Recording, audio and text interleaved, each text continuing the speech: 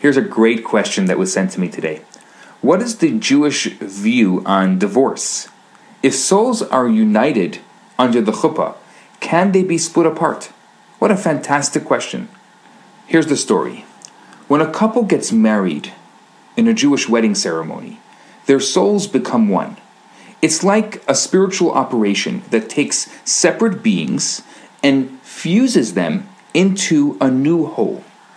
The Jewish divorce ceremony is exactly the reverse of this. It's a spiritual amputation, severing one part of the united soul from the other, creating two separate beings.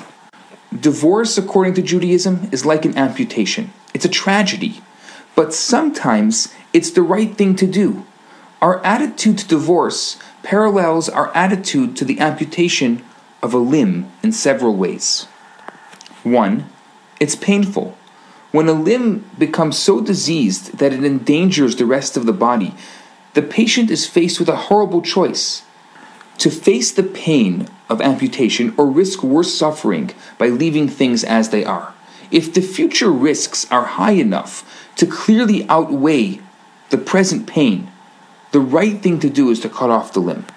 The same with divorce. It's painful for all involved, but it's the right choice when remaining in an unhealthy relationship will only cause more damage, or more suffering, or more heartache.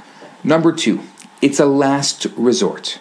We do everything possible to avoid needing to amputate.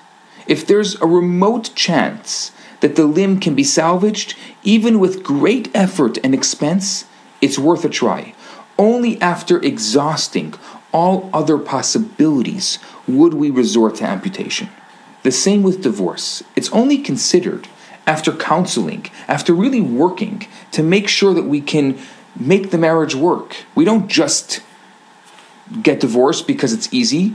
We use it as a last resort.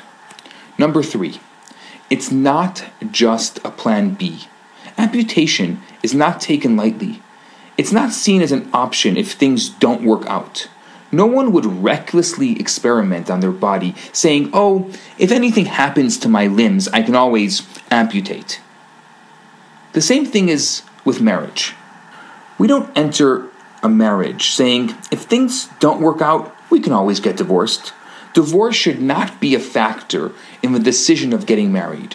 Marriage is forever. There's no plan B. And then number 4, prevention is better than a cure. Amputees can live happy and fulfilled life. They may be far better off after their operation than before. But if they could live life over again, they wouldn't choose to go down that path a second time. So the same thing is with divorce.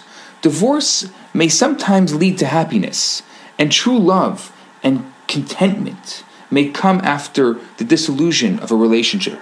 But if we can reach that point without the pain of divorce, surely that would be preferable. Often when a couple splits up, the question is not, why did you get divorced? But rather, why did you ever get married in the first place? In many cases, people are getting divorced for the right reasons and married for the wrong reasons. High divorce rates shouldn't scare us away from getting married, but rather strengthen our resolve to take marriage seriously and ensure that we're choosing our partners for the right reasons. What are the right reasons? I think it's another question for another time. Keep your questions coming. I'm really enjoying answering these questions. For now, I'm Rabbi Yisrael Bernath. Have a fantastic day. Hi, Rabbi Bernath here. I have some great news for you. My popular 4-week course, Kabbalah for Everyone, is available right now for free for the next 50 people who download it.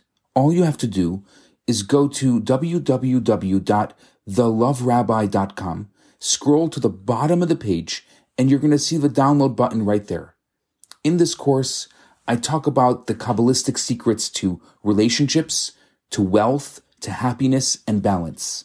This special offer has been dedicated in loving memory of Ellie Dorfman. I look forward to hearing from you and hope you enjoy the course. Now on to today's episode.